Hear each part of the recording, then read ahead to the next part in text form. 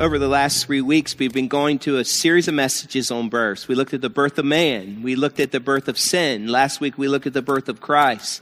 Today, we're going to visit what it means to be reborn, what it means to be born again, what it means to be born to the second power, how we as human beings can be impacted by Christ's coming, and his birth changes everything for us, and how we can be reborn, as the Bible says, or born again, or what it means to be born to the second power. It means you were born once physically, but there's something that takes place that allows us to be born to the second power, to be born spiritually. And when that happens, it's a game changer.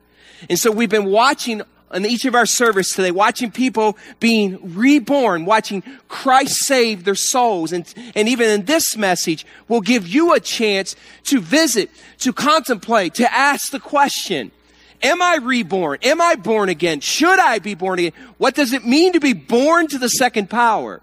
If you're a math student, you ever been through math, you know that there is a number, and when you put to the second power above that, it means you take that base number and you multiply or times it by 2. You take or multiply it by itself. 3 to the second power is 3 times 3 is 9. 2 to the second power is 2 times 2 is 4. It goes from that number to a whole nother number, to something that's far more than that.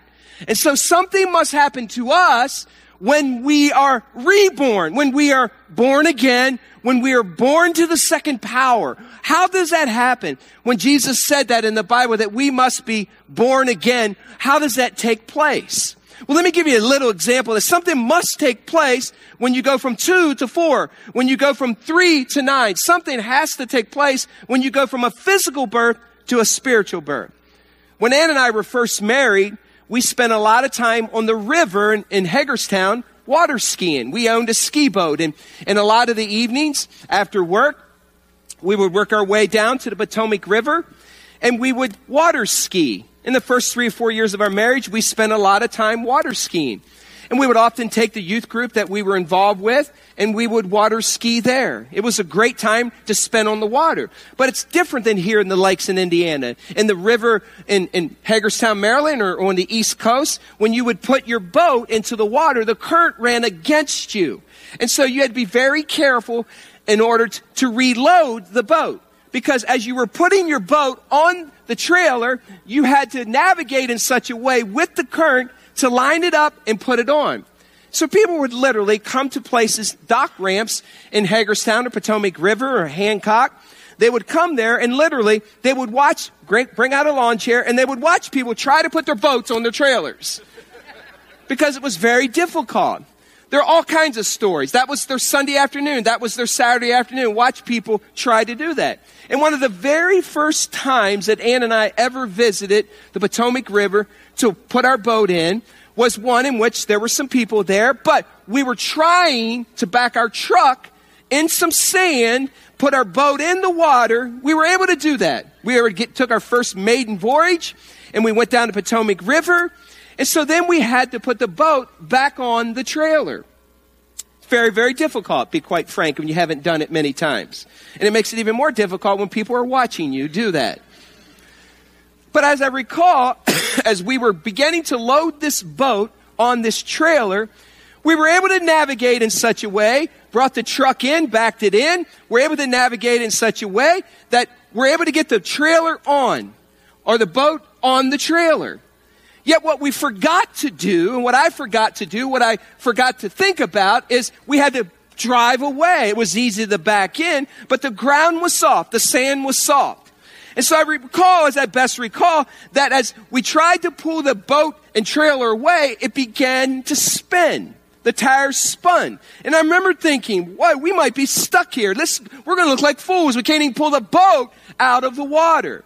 But then I had one of those moments where, I know what I can do. And I remember Ann was outside of the boat, or the truck. She was standing there. And I remember that not only was our truck a 2-wheel drive, but it was a 4-wheel drive. But we had it in 2-wheel drive. And I remember thinking, all I have to do is take this little lever that says 2 low and move it to 4 high. Go from 2 power to 4 power. And if you're not a truck enthusiast, understand, 2-wheel drive means only 2 wheels turn and drive your vehicle. So in that moment, the boat was trying to come out, but only 2 rear wheels were pulling out the boat, and they were spinning. But what I forgot to do is, I could take a whole nother power. I could go to the 2nd power of 2. And I could take that little lever, and I remember I turned my hat backwards, and I put it in 4, and I drove right out of there. It was like, whoa! It's kind of like it is for us. We can move from 2-wheel drive to 4-wheel drive. We can move from physical birth to spiritual birth. But the birth with Christ is so much better, so much more than you can ever imagine. And so Jesus came at Christmas for us. And he came to show us that we can be reborn, born again, born to the 2nd power. Grab your Bibles and we're going to go on a journey. Turn to Philippians chapter 2. And if you don't have a Bible, hold your hand up. Our ushers will put a Bible in your hand. Turn to Philippians chapter 2, and we're going to read verses 5 through 11 today. As soon as you find that, stand and we'll read it together. Philippians chapter 2, Galatians, Ephesians, Philippians, Colossians. Turn with me, Philippians chapter 2. Everyone stand as we read God's word. Philippians chapter 2, verses 5 through 11. Let's read this out loud together. Read this with me. I'll be reading from the NIV, the 2011 version. Philippians 2, verses 5 through 11. Read it with me. Ready, read. In your relationships with one another, have the same mindset as Christ Jesus, who being the very nature God, did not consider equality with God something to be used to his own advantage. Rather, he made himself nothing by taking the very nature of a servant, being made in human likeness, and being found in appearance as a man, he humbled himself by becoming obedient to death, even death on a cross. Therefore God exalted him to the highest place and gave him the name as above every name, that at the name of Jesus every knee should bow, in heaven and on earth and under the earth, and every tongue acknowledge that Jesus Christ is Lord, to the glory of God the Father. You may have a seat. Christmas then literally is the homecoming of Jesus. Christmas is a story of God coming from heaven and coming to earth. He's coming from a place because he loves us. And when you love someone, you're willing to leave the place that you're from to go to a place where people are that are different than you. People that are religious people, people that are far from God. And so when you love someone, you leave your place and go to their place. And so Jesus is doing that. Christmas is a homecoming for Jesus. And by the way, Jesus' travel plans often get overlooked when it comes to Christmas. We forget that what he had to go through to get here. Have you ever considered that? We neglect to realize that Jesus was something pretty spectacular before he was born. As a baby in a manger over 2,000 years ago. And even more importantly is this, we tend to forget the cost of this downgrade or demotion that Jesus took to get here. In fact, this passage in Philippians 2 is called the Great Incarnation passage. And if you were to look at the word incarnate, it means to put on flesh. It means to incarnate, to become flesh and blood and move into the neighborhood. Jesus put on flesh and blood and he moved into the neighborhood. Jesus incarnated himself. That's why this passage is called the Great Incarnation, the kenosis passage. It's where God emptied himself and was willing to come to us. He left heaven and came to earth.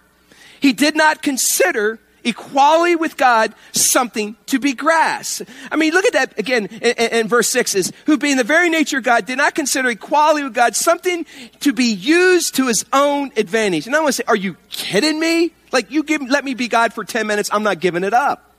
And he was willing to leave heaven and come to earth. He was obedient, it says, even to death, and death on the cross.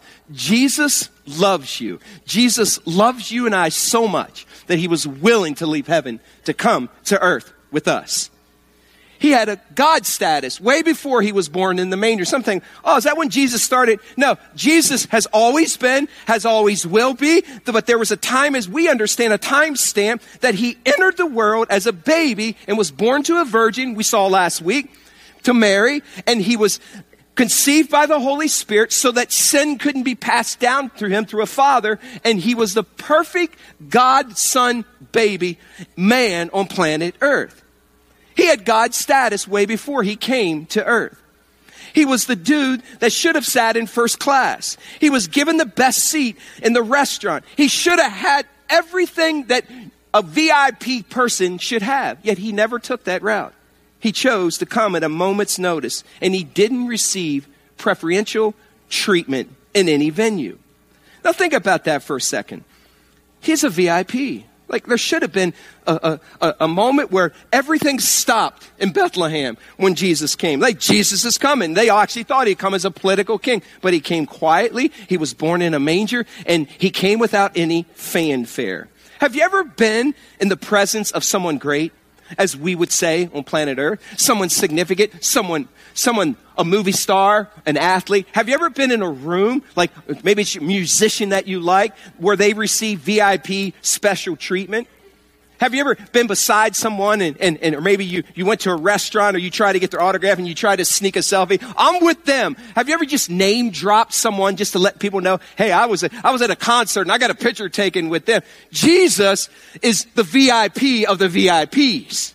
Yet he came in a very humble way. I remember one time I was flying to Pennsylvania to have a speaking engagement. And it was going to be a real quick turnaround. I was going to fly into BWI airport, go and speak, have someone pick me up at this airport, go and speak, and then turn around and fly back home to Indiana. So the plan was in place. I would fly from South Bend, fly to BWI, have someone pick me up, take me to this place in Pennsylvania and speak.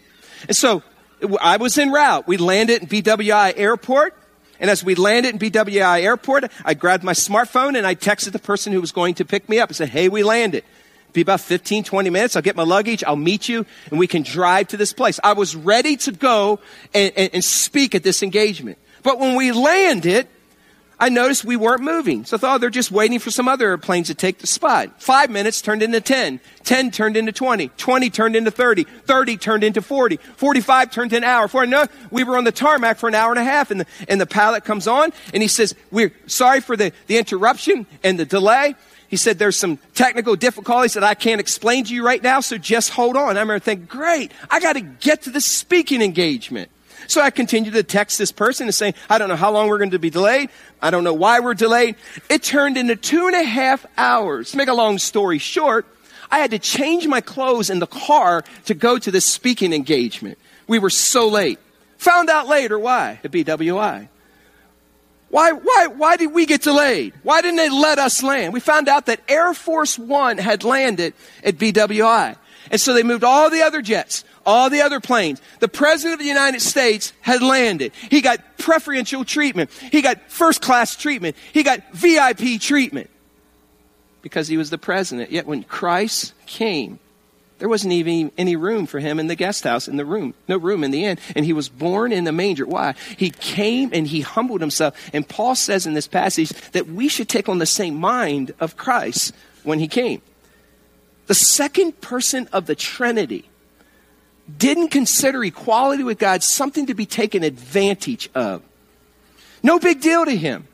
The God who holds, Colossians says, holds the world together, didn't consider that he should have taken a 5-star hotel to find a place to be born. He didn't consider being equal with God something to be grasped. Like, who seriously does that in our world? How many of us would ever downgrade regularly? Imagine if you're flying. Just imagine if you have first class tickets. And you go up to the counter of the airport that you're at and you're ready to catch your flight. And you walk up and you hand them your tickets and you hand them your ID. And they look at you and say, hey, Mr. Brown, nice to meet you. Can I help you? And you say, yeah, I have first class tickets. And they say, yes, how can I help you? I'd like to downgrade. I'd like to fly economy and coach. In fact, can you stick me in the middle and put someone in the aisle seat and someone in the window seat and put me by the toilet? Like, who does that in our world? No one does, except for Jesus. Paul said, that's the mindset we should take. We should take on the mindset of Christ, humble ourselves. And when Christ came, the Lord of Lords, the King of Kings, where every knee will bow and every tongue confess, he decided that he would humble himself. and be reduced to not VIP, but no one knew at all. Consider what he was willing to do for us. It was no big deal for him. Have you ever flown first class, by the way? How many of you ever flown first class? I did one time. In fact, my family did. It was incredible. Like I've flown many times all around the world. And it was by a mistake. And so we found out that the booking agent that booked our tickets couldn't get us any seats. We were in Thailand visiting our kids at Asia's Hope. And we were flying back from Thailand, from Bangkok to Chiang Mai, Thailand. It was about a 2-hour flight. And we found out that the only tickets available were first class. Like, okay, we'll take them. And so we go to the airport. Now, if you've never flown, I've never flown first class. I've never sat in the holies of holies where they close the curtain after everyone sits back there. I've never done that. I remember all of us sitting down. It's like we sat down. You get to get on the plane first, the jet. And I mean, those seats, it's like, man, you sit there and and people come walking on you say, just keep on going back. Just keep on going back. Just keep on going back. We sat there and even the water tastes better there. And something strange happens to you, and you fly in economy, and that's how I always fly, coach. And usually when you land your airplane and you wait for that bell, it goes beep, and you jump out of your seat. You go up and grab your stuff. You're ready to get out of there. You know what you do in first class? You just sit there. You land, you let them serve you, and you drink the water, and you hug the seat before you leave. It's like, it's incredible. Jesus gave up first class when he came to earth. He humbled himself. Why? Because someone had to come and be a perfect man to die on the cross for us. He came because he loved us. He was a VIP. He was the second person of the Trinity, yet he reduced himself to literally an embryo. He reduced himself from the second person of the Trinity to an embryo. Have you ever considered that an embryo? Just think about that for a second. An embryo, when it starts, science and doctors tell us, when an embryo starts, it is literally, when it begins, it's reduced to the size of a grain of salt. Jesus, the King of Kings, the Lord of Lords, every knee shall bow, the second person of Trinity, who spoke creation into being, reduced himself to the size of an embryo, a grain of salt. Jesus came and he humbled himself to that. Who does that in our world? Jesus does. Why? Because he loves us. Think about that for a second. Wrap your mind around that. That's what Christmas is. It's the homecoming of Christ, humbling himself because someone needed to rescue us. Wrap your mind. Have you ever had a chance, to be rich and famous? Have you ever had a chance, to be someone? If I could just be them. Oh, if I could just have the privilege of that person. Oh, if I could just find myself in that presence. I remember our family, we enjoy driving up and vacationing in Mackinac, up in the Gaylord area. And so over the last couple of years, we get a cabin up in Gaylord area, and then we go golfing, and we spend some time at the water, and we go to, one of the things we love to do is go to Mackinac Island and take the ferry across the water to go to Mackinac Island. By the way, if you live in northern Indiana and you've never been to Mackinac Island, husbands, if you've never taken your wife, shame on you. You should go there. It's a great day trip. In any case, and I saw some wives go like this. Take your kids there. It's a great day trip. So you have to take a ferry across the water and you get to Mackinac Island. And so on one of the trips, we were driving there and we decided we'd go to St. Ignace. And when we got to St. Ignace, it's a place that launches the ferry and it takes you over to Mackinac Island. And so on our way there, we were in a van at the time. It was a 2000 Ford Windstar van. And we were excited. We were on vacation. And as we went there, we were looking for a place to park. But as we came into St. Ignace, we realized, man, there were all these modeled cars, all these sport cars, all these hot rods. And, growing up, I spent a lot of time under the hood of cars. I had, Camaros, and I had Novas, and I had Chevy 2 Novas. And so we're driving up. Man, look at that 68 Nova. Man, look at that 73 Camaro. Man, look at that 66 Deuce. And look at that Mustang. It was like, man, there were hot rods. And we've soon found out that this place, St. Ignace, even the Speed Channel, Dave Despain, they even come there every year. It's one of the largest places for a car show in America. They drive from all over, and we just happened to be there that day. And so we're driving in, and I said, let's pull into the parking lot and let's look at cars. So we got out, the 5 of us. We're looking at cars. Man, the hoods were up, and I was like a kid in the candy shop. And we realized time's getting away from us. We got to go catch this ferry to go out across the water to get to Mackinac Island. So I wasn't really thinking, nor were any of us at that time. And so we got in our van. You know, it's a 2000 Ford Windstar, 170,000 miles. It's got cancer spots on the back, but it still ran. It's our kind of vehicle. We run them until they drop, and then we get another one and run it till it drops. So we got in the van. And as I'm pulling out of the parking lot to go to the launch place for the ferry that takes you to Mackinac Island, I noticed, wow, there's a 68 Camaro. Wow, there's a 73. There's a 73 Camaro. Wow, there's a 66 Deuce. And so I pulled out, and they slowed down, and I slid right in line. It's like, man, I got to get in front of them. And before I realized, I didn't know, but that weekend they also had a car parade, and we were in the parade. I am serious. One of the largest car parades ever happens there, and they had it on Speed Channel. They had cameramen everywhere. So, you know what? I just owned it. So I threw my van in neutral, and I revved up that engine. I put it in drive, and I held the brake down, tried to power brake those front tires. I just owned it. You should have seen my daughter, Hannah. She was a freshman at the time. She was sitting in the back seat. All I saw her was go like this. She's ducking. She's like, Dad! Then I said, honey, we might be on TV. I just wound down the windows. I said, if I'm in it, I'm owning it. And I'm driving down, I was waving at people, there was kids along the way, they were laughing at us. I was like, yeah. Somehow I didn't fit into that picture. Why? Because I didn't belong there. I didn't own a 66 Nova and 68 RS SS 327 rally stripes and rally wheels. Oh boy, if I could though, I would have owned that. Christ came. He should have owned it. Yet he was thrown into a parade that a bunch of no-names. No recognition. His birth didn't go viral on social media. He humbled himself, even to the point of death on a cross. John said it this way, in John 1:14, he says, Jesus became flesh and blood and dwelt among us. And then Eugene Peterson says it this way in the Message, Jesus became flesh and blood and moved into our neighborhood. And praise God for that. Praise God for that. Jesus moved into our neighborhood.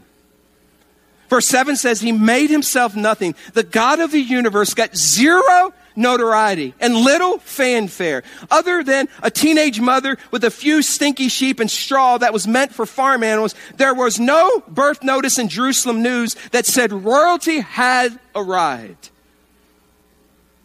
He came because he wanted to give us a better life. He wanted to take this life, this birth, and exponentially change it to 1 to the second power.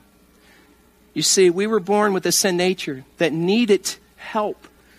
Without Christ, we are headed to hell because of our sin. And Jesus knew from the foundation of the world, Revelation 13:8 said he has been slain from the foundation of the world. He knew that someone had to come, and he was willing to come to take our sin to the cross. If Jesus didn't come at Christmas, you and I would be doomed to hell forever.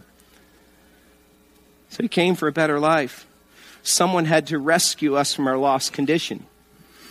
So Jesus has this conversation with a man called Nicodemus, and he's trying to explain to him what it means to be born to the second power. Turn to John chapter 3. Jesus came. Now he's telling him, okay, this is why I came. Look at Matthew, Mark, Luke, John. John chapter 3. Someone had to rescue us. And so he meets this man called Nicodemus. And he's trying to explain, this is what it means to be born to the second power. Look at John chapter 3. Look at verses 1 to 8. John 3 says this, now there was a Pharisee, a man named Nicodemus, who was a member of the Jewish ruling council. He came to Jesus at night and said, Rabbi, we know that you are a teacher who has come from where? God. No one could perform the signs you are doing if God were not with what? Him. Look at verse 3 of John chapter 3. Jesus replied, very truly, I tell you, no one can see the kingdom of what? God unless they are what? What's it say? Unless they're born again. Like, and Nicodemus, he's a very intelligent person. So this threw him for a loop. How can I be born again if I'm already born? And why do I need born again to see the kingdom of God? Like, his mind, being religious, allowed me the kingdom of God. Doing good things, reading the Bible, praying, reading the Pentateuch, understanding the first 5 books of the Old Testament, the Torah, understanding and devoting his life to studying and teaching and praying and reading. Like, he thought that's how you get to God. And Jesus is like blowing him out of the water. Like, what do you mean I got to be born again? So look what happens next. Look what he says in verse 4. Nicodemus asked him, how can someone be born when they are old? Surely, he said, they cannot enter a second time into their mother's womb to be born. Think about that for a second.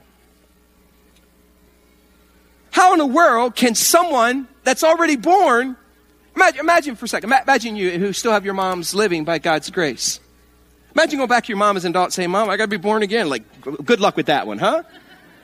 I got to crawl back in your womb. Like, I'm sure that we'd be more a pain the second time around. And so Nicodemus, he's never heard anything like this. How can you be born again? Like Jesus, what are you talking about? And by the way, why was Nicodemus drawn to Jesus, or Nicodemus drawn to Jesus? Because he saw something about him that he didn't have. He noticed that there was something different about Jesus. And as he looked at Jesus, he knew that when he spoke, people listened. He knew that when Jesus breathed, that people were right there. He knew that when Jesus was willing to pray, that people were healed. And he began to hear, and he had to see that something was different about this man called Jesus. It was different than what his walk was with what he would call the Lord. And so he asked him these questions, and look what Jesus says next. Jesus answered in verse 5, very truly I tell you, no one can enter the kingdom of God unless they are born of what? Water and the what? Okay, look again. Come on, you got to help me out. This is so important. Just take a look. Open your Bibles up. Look at John chapter 3 and verse 5. Jesus answered, very truly I tell you, no one can enter the kingdom of God unless they are born of what? Water and the what? Spirit. And then Jesus said, flesh gives birth to flesh, but the Spirit gives birth to spirit. And then he tells Nicodemus, you should not be surprised at my saying, you must be what? What's it say? Born again. The wind blows wherever it pleases. You hear its sound, but you cannot tell where it comes from or where it's going. So it is with everyone born of the Spirit. Nicodemus, by the way, was a very religious man. And let me just say something about Pharisees. Sometimes we think about Pharisees, we always think about whitewashed tombs, and we think about these radical people that didn't want to learn, that weren't humble. Listen, Nicodemus wasn't like that. There were a handful of Pharisees that were honestly trying to find truth. I believe Nicodemus was this kind of man. In fact, I believe that he was one of those devoted students, and he was respected during his time. And I know that there are many Pharisees that lived in such a way that they wanted to honor the Bible, the first 5 books. They spent hours reading the Bible, studying it and praying. In fact, there were probably only a few thousand alive during this time because of the sacrifice they were willing to take to be a Pharisee. He was part of the Jewish ruling council. Here's what that means. He was one of the select 70 people during this time that was a Pharisee, and that was part of the religious ruling Jewish council. He would be for us today. Let's bring it modern day. His role would be much like what a U.S. Senator or Supreme Court Justice is for us. He was very important. And you just don't get that spot by not, and during this time, being respected by your peers. He also came to Jesus at night. Why? Because he was uncertain. Like, he's looking at Jesus saying, something's different about you. And I just can't go to you but something was drawing him. Something was pulling him to Jesus. So he went at night to not be publicly picked out or seen by other Pharisees. And so Jesus says to him, no one can see the kingdom of God unless they are born again. We can't re-enter our mother's womb. And he says, you must be born of water, earthly, to your mom, and of the Spirit. You must have a spiritual birth too. So what's the term born again mean? Here's what it means in the original. If you just literally translate this in Greek, it would say this: you must be born from above, or born again from above. Not only born here, but you must be born again from above. So in order to be reborn to the second power, it's got to come from out of this world. And the way it comes from out of this world is by having a God who was out of this world coming to us and trusting in him through Jesus Christ. And then Jesus says this. Look what he says in verse 7. He's very emphatic. In fact, in the language, it's an emphatic statement. Chapter 3 and verse 7. Jesus said, you should not be surprised at my saying, you must be born again. He doesn't say it's a good idea to be born again. He doesn't say you should be born again. He says you must be born again. Because the second birth is greater than our first birth. And by the way, I believe that Nicodemus was born again. I believe he was so moved and challenged and compelled by Jesus' words. I believe that he was born again. It doesn't say here, but here's why I believe that. Turn to John chapter 19. Hold your finger here and turn to John chapter 19. Look at John chapter 19 and verse 38. John 19 and verse 38. Jesus has been crucified. He's on the cross. This is before he goes to the tomb and is resurrected. And so let's jump into that scenario. He's dead. He's on the cross. He needs to be put in a grave. He needs to be buried in a tomb. And then it says this in John chapter 19 and verse 38. Later, Joseph of Arimathea asked Pilate for the body of Jesus. Now, Joseph was a disciple of Jesus, but secretly because he feared the Jewish leaders, with Pilate's permission, he came and took the body away. Look at verse 39. He was accompanied by who? Come on, help me out. He was accompanied by who? Nicodemus, the man, it says, who earlier had visited Jesus at what? Night. Nicodemus brought a mixture of myrrh and aloes, about 75 pounds. Let me tell you, he would not be there unless he was born again. See, something changed when he trusted in Jesus. Later in this discussion in John chapter 3, one of the most familiar verses known to humans, John 3:16. So we have this discourse. Jesus is explaining what it means to be born again. And then John says this in John 3:16. Look what he says. For God so loved the world that he gave his one and only Son, that whoever believes in him shall not what? Perish, but have what? Eternal life. You see, when we believe and trust in the Son, we repent of our sins, we take this free gift, we have eternal life. And by the way, let's pause. Let's just hold there. Once you come to Christ and trust in Jesus Christ, how eternal is eternal? How everlasting is everlasting? Through the years, people ask me, Pastor Jim, is eternal life eternal life? And I say, what part of eternal isn't eternal? What part of everlasting isn't everlasting? You know what everlasting means in the Greek? Everlasting. You know what eternal means in the Greek? Eternal. By the way, Christ would never take back something that he gave you. And we can't earn it. He gave it to us. It's free. We can't work our way out. So here's what we like to do. We like to think of somehow, I'll earn my way. I'll do these good works to get to Jesus. In order to get to Jesus, I'll do good work. And so what we would call, we front load the gospel. We put all these things in front of us. I'm going to do this, do this, do this. I can get the gospel. I can get salvation. And so some of us, we work our way, and then other of us do. No, we do. We backload the gospel. We put this backpack on. We try to keep salvation. I'll keep doing this. I'll keep doing that. I'll keep doing this, keep doing this, keep doing this, and then I'll have salvation. Listen to me. You can't front load the gospel. You can't backload the gospel. It's all the work of Jesus Christ. There is no good work that you could ever do or continue to do to keep your salvation. If Jesus gave it to you and you trusted in him, it's yours eternally. Praise God for that. And that's what he's saying. That's what it means to be born again.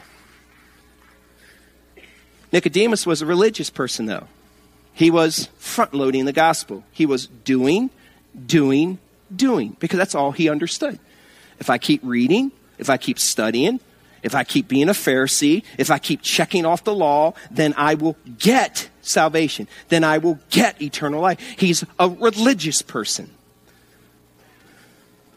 Religion is do. Work for it. Christianity is done. We receive it. Listen, is that good news? Christ did the work. We don't need to do the work. We just need to trust in the work of the cross of Christ and believe that he was resurrected from the grave.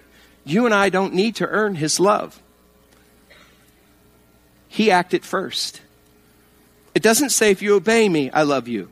It just says, I have loved you. God so loved the world that he gave. It doesn't say, hey, if you do good things, I'll love you. No, he just gave his son. And by the way, he will never love you more or love you less, any condition you're in. He loves you just as much in your worst case scenario of sin as he does when you're on the mountaintop high with him. It doesn't change his love for you. It's not conditional, and it never changes. Our obedience to him does not make God love us more or love us less.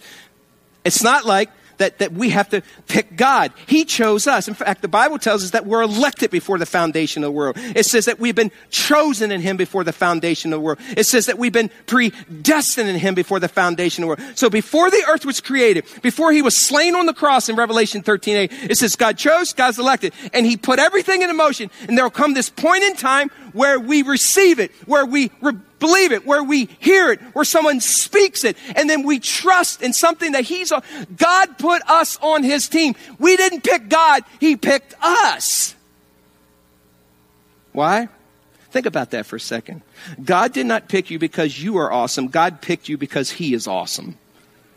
Man, praise God for that. God does not pick us or love us based on our abilities. It's not like sandlot baseball, or back in the day when I grew up, we used to square dance in gym class. I hated it, but we had to do it. And so what happened? Girls would be on one side, guys would be on the other. And you look across there, and know what you do? You'd count down. 1, 2, 3, 4, 5, 6, try to get the cute girl. 1, 2, 3, 4, 5, 6, 7. 1, 2, 3, 4, 5, 6, 7. It isn't like we picked teams. It's not like baseball. Back in the day when we played sandlot baseball, we used to play a lot of that. And so you'd grab a bat and you throw the bat and the other captain would grab it and you try to work your way up the bat, scissors, arms. Any of you guys remember that? Try to pick team, get on top of the bat and you would try to win.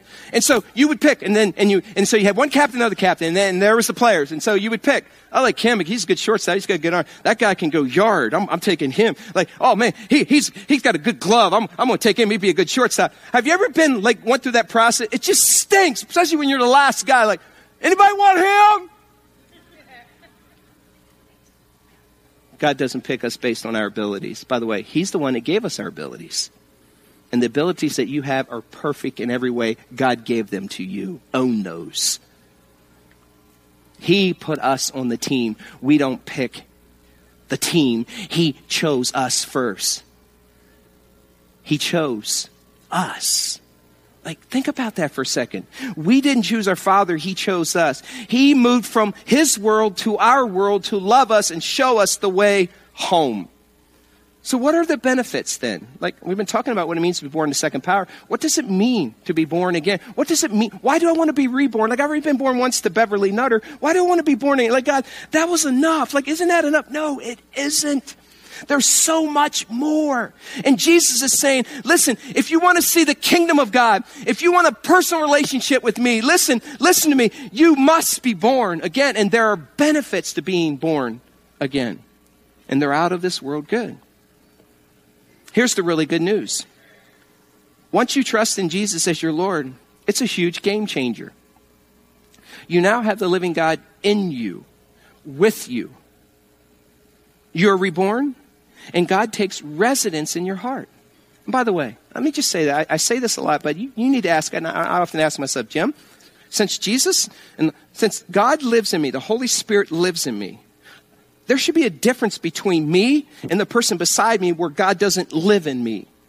Like, somehow, if you're a musician and you have God in you and the person beside you doesn't have God in you, then your music capabilities should be way more than theirs. Why? Because you got the God of the universe helping you. If you're a painter and God is in you, you should be a much better painter and someone where God isn't in, because they're just relying on their own ability. We have the God of the universe. If you are a preacher, if you are teacher, if you are a welder, if you are a mother, if you are a father, if you are a son, if you are a daughter, if you're a guitarist, you should be so much more than someone who doesn't know Christ. So ask yourself this question.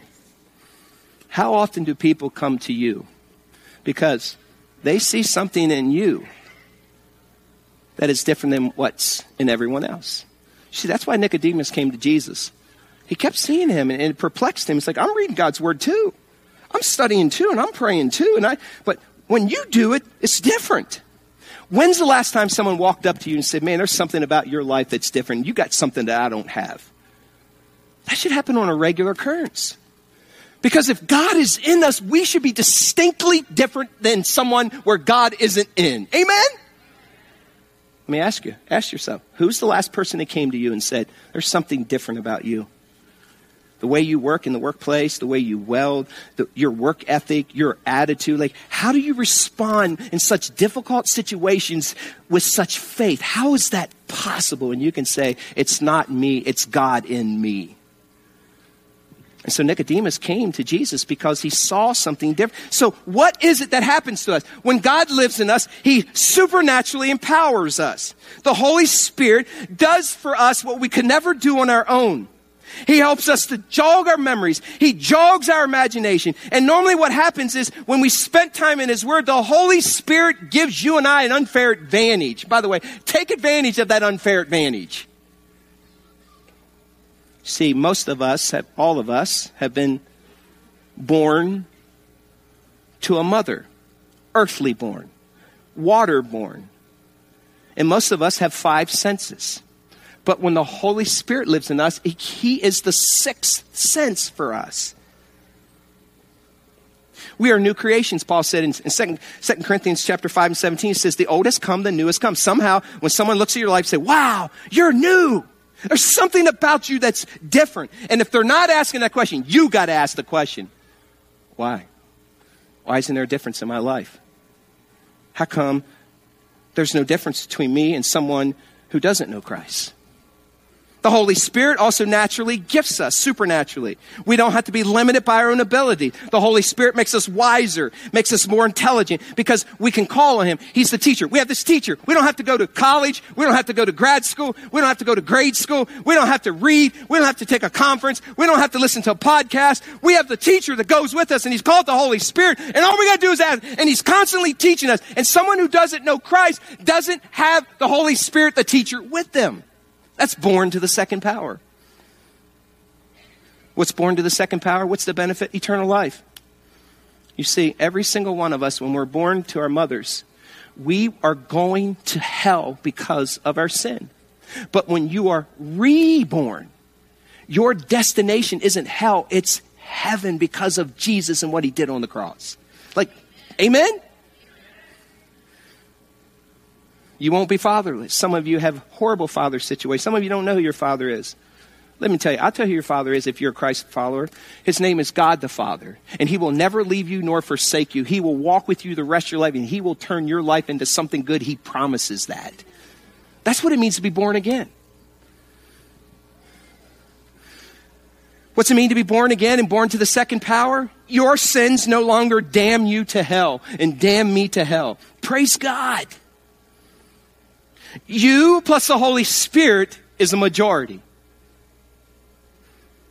So John tried to describe this after Jesus said in John 3:16, for God so loved the world. By the way, if you go to Hot Now, right now in California, on the cups, on the bottom of the cups, they have John 3:16. Look at John chapter 3 and verse 17 after he explains that God so loved the world. Then John says, for God did not send his son Jesus into the world at Christmas to condemn the world. He didn't come and say, guilty, sinner, sinner, you don't have a chance. Oh.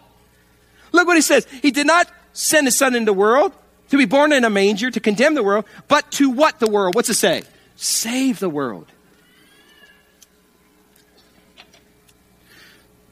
God didn't go to all the trouble of sending his son at Christmas to merely point an accusing finger at us.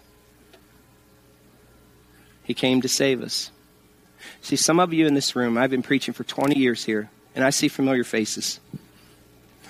It would break my heart to know that you stand before God one day and you heard a message like this, or you heard something from your father, your mother, or your brother, your sister, your friend, and they've been telling you, you must be saved, you must be born again, and you stand before the Father one day at the great white throne judgment, because that's where unsaved people go, and you are in for the surprise of your life, and he is going to say to you, depart from me, I never knew you. But Jesus, I went to Grace Community. I went out in the Blitz yesterday at Christmas. I sang the really, really awesome worship songs, and I served in Kids City, and I read my Bible, and I did all these good things. He's going to say, depart from me, I never knew you. It's not our works that saves us. It's trusting in Jesus Christ alone. It would break my heart if some of you in this room and in the link and across this world wouldn't trust in Jesus Christ after hearing such good news today. That is just heartbreaking for me to think that you wouldn't trust in Jesus Christ. You see, why am I so passionate about this? It's because Jesus rescued me when I was 5 years old, and I have had Christ with me for 48 years, and it's resurrected my life. And I want you to have what I have. Jesus is the hope of the world. I have a friend that Ann and I knew from our college and seminary days. We went to church with him. He was the Nicodemus. And if you were to look at this person's life, you would have thought he's saved. Yet something happened in his life that he realized that he was not born again. Watch this. My name is Dave Alcorn, and this is my story. On October 7th, 2012, a totally unexpected event occurred in my life. It was unexpected from my perspective, but definitely not from God's. That day will always be a memorial to God's patience, his infinite love and mercy, and his relentless pursuit of a stubborn heart. During that Sunday, God led me to repent of my sin. He saved me. I accepted what Christ did on the cross for me personally. I was no longer playing games. I was a child of God. This was unexpected because for almost 40 years I had been faking a relationship with Jesus Christ. From all outward appearances, I was a believer. I behaved like a Christian did. I said the words that a Christian is supposed to say. I truly believed I was born again. My heart was that blinded and hard. I was even raised in a Christian home. I made a profession of faith when I was in second grade during Sunday school. During my elementary and high school years, though, I would have frequent struggles with assurance of my salvation. But I was always able to shrug it off pretty easily. I would go through a mental checklist. Yes, I know I'm a sinner. Yes, my sin is condemning me to hell. Yes, Jesus died in my place to pay for my sins. Yes, I accepted Christ into my heart, so I'm fine. I'm saved. Those struggles became less and less frequent, and looking back, it's because my heart was getting harder and harder. My dad was on the faculty at Grace College in Winter Lake, Indiana, so it seemed natural that I would go there for my studies. I started out as a pre-med, pre-pharmacy major, but at the end of my freshman year, I felt called to switch my major to biblical studies, thinking I would end up on the mission field somewhere. Shortly after graduation, Anita and I got married, and we both felt that God wanted us to serve him in foreign missions. So I enrolled in Grace Seminary and got my master's degree. We were appointed by a mission board to head to Norway. We tried raising support for 4 years. God ended that by me making some very sinful decisions. Looking back, it's because I wasn't a believer. In reality, how can you tell somebody about Jesus and plant churches if you don't know Jesus personally yourself? All that Christian activity I was engaged in was just empty.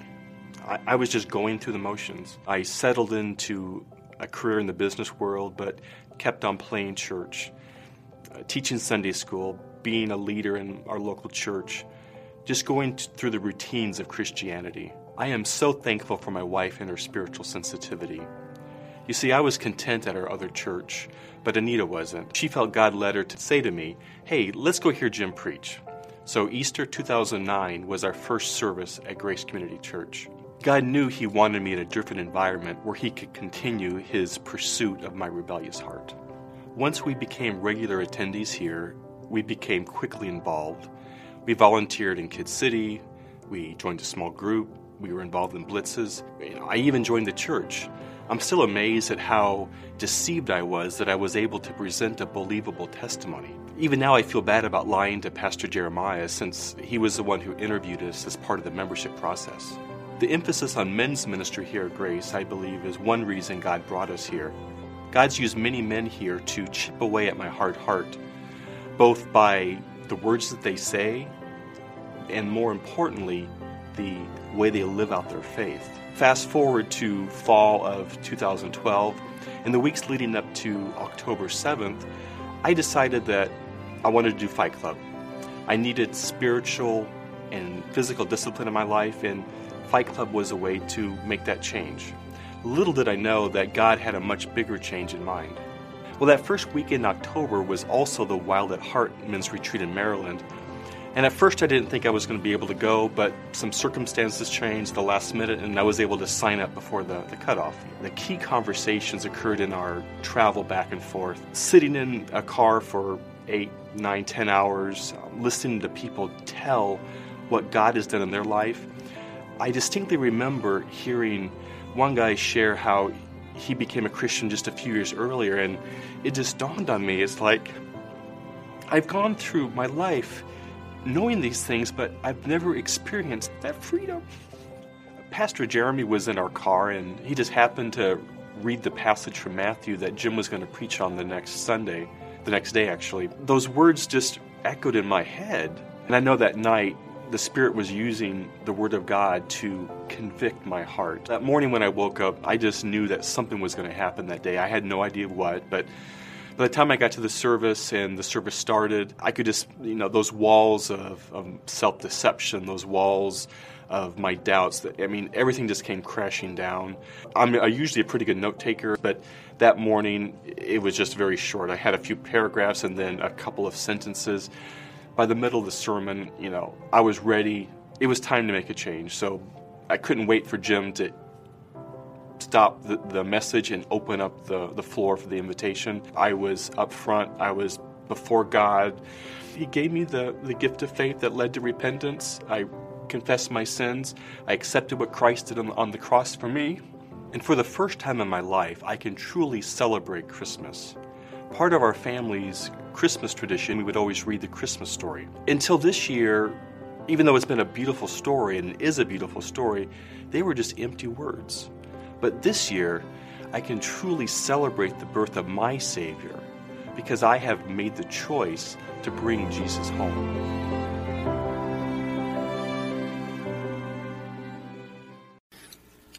How about you? Is there evidence in your life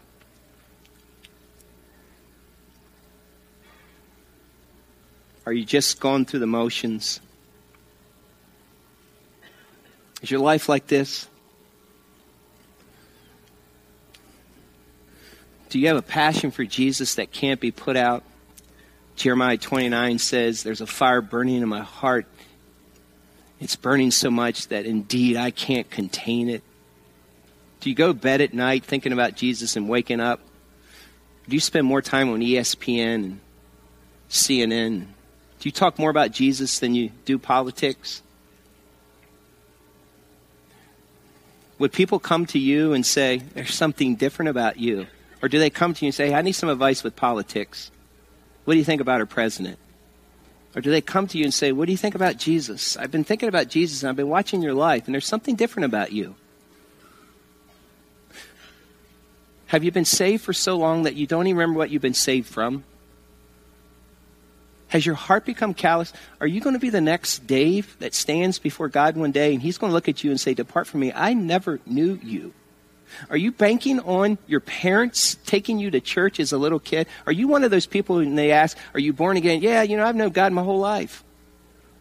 Listen, the Bible tells that even the demons believe and they shudder that there's a God. And their eternity is hell. Jesus said this. I didn't say this. Jesus said, you must be born again. Some of you are just cycling. You're just going through this cycle, and some of you are hearing this right now, and you're trying to find a way to get out of here right now because the Spirit of God is speaking to you. Let me tell you, don't let your pride get in the way of Jesus saving your soul. All of us have been born of the flesh. But Jesus said, we got to be born of the Spirit too. And when you are, everything changes. I don't tell you this because I get paid to tell you. I tell you this because Jesus has radically transformed my life, and you're not going to shut me up. I'll be 90 years old and I'll be gumming people to Jesus Christ. Why? Because it's true. There's no life that will ever match a life with Christ. Jesus has always been my Father God, and he has never left me. And I will tell you that until I die. Why? Because Jesus wants us to. The Bible tells us this, that we all have sinned and fall short of the glory of God. Our sin and our sin nature that came to us, that was passed down from men to men to men, sends us to hell. There are people in this room, some of you are going to hell because you refuse to trust in Jesus Christ. The Bible says in Romans 6:28, for the wages of sin is death, but the gift of God is eternal life through Jesus Christ our Lord. Jesus himself said in John 14, I am the way, I am the truth. No man gets to the Father except through me. You can't earn your way to God. Going to church won't save you. Being a good person won't save you. It's only trusting in the work of Christ on the cross. And then Paul said this. He tried to explain this to the Romans and the religious crowd. And he says this. He says, if we confess with our mouth that Jesus is Lord, and we believe in our hearts that he was raised from the dead, we will be saved.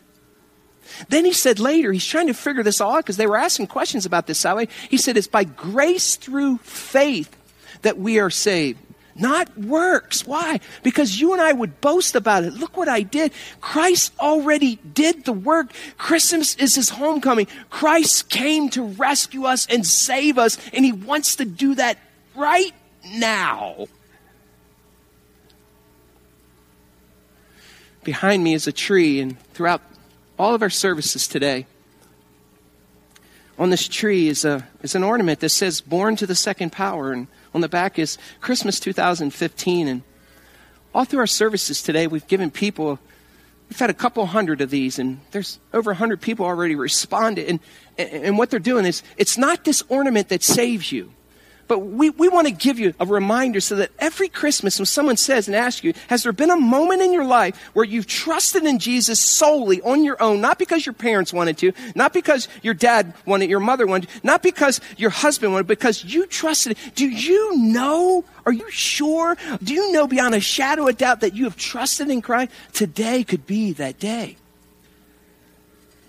We'd love to give you a gift, give you this ornament, and then give you this window sticker as a reminder that you put on your car, you peel it off, and it's a reminder that you've been born to the second power. It's also a reminder to say, I need to live like Christ. Would you do something with me? Would you stand and bow your heads and close your eyes as we wrap up our service here? Please don't leave the room. I'm going to ask you a question today. Do you know if you're born again? Or are you just a religious person who's serving and doing and it's just an intellectual knowledge? Are you like Dave in this video who had deceived himself? Or are you here today and you're saying, Pastor Jim, I'm not like that. I know I'm lost. I need rescue and I want to come to Christ. Well, listen, the Bible is clear. If we confess with our mouth that Jesus is the Lord and repent of our sins, we will be saved. How do you do that? Well, this is how. Confession is saying something back that you already believe. When we confess, we're saying what we already know to be true. And so we do that through prayer. And so if you want to trust in Jesus Christ, if you want to know that you are born again, then I encourage you to confess with your mouth through this prayer. Quietly, just say, Dear Lord, I know I'm a sinner. I fall short of you. Please forgive me of my sin, God. Please save me of my sin. I trust in you, Jesus. I repent of my sin and I'll go in another direction. I surrender my life and my will. I will serve you the rest of my life.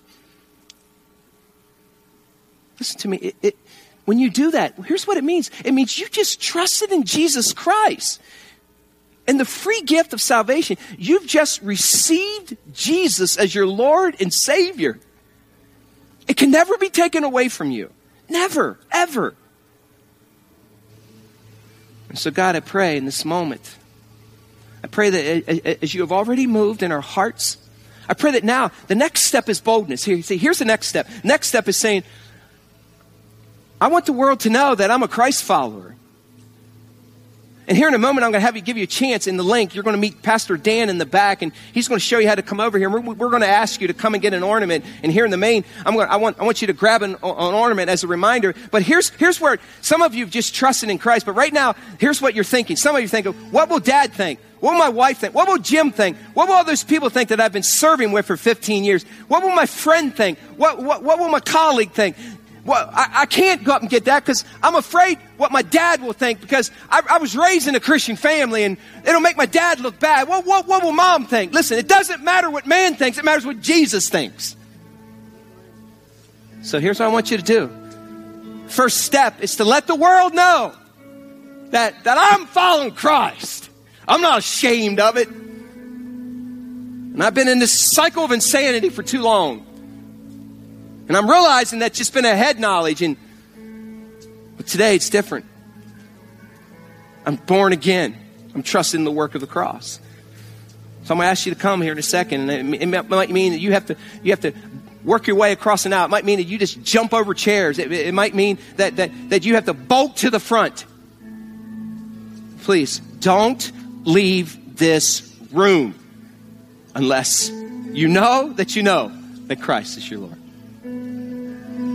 So we're about to sing a song, and so Lord, I ask you to move. And if you want to come and say, hey, today was the day I trusted in Jesus, I want you to come to my stage left, and I want you to come and grab an ornament, and we're going to celebrate. So just come as we sing in Jesus' name.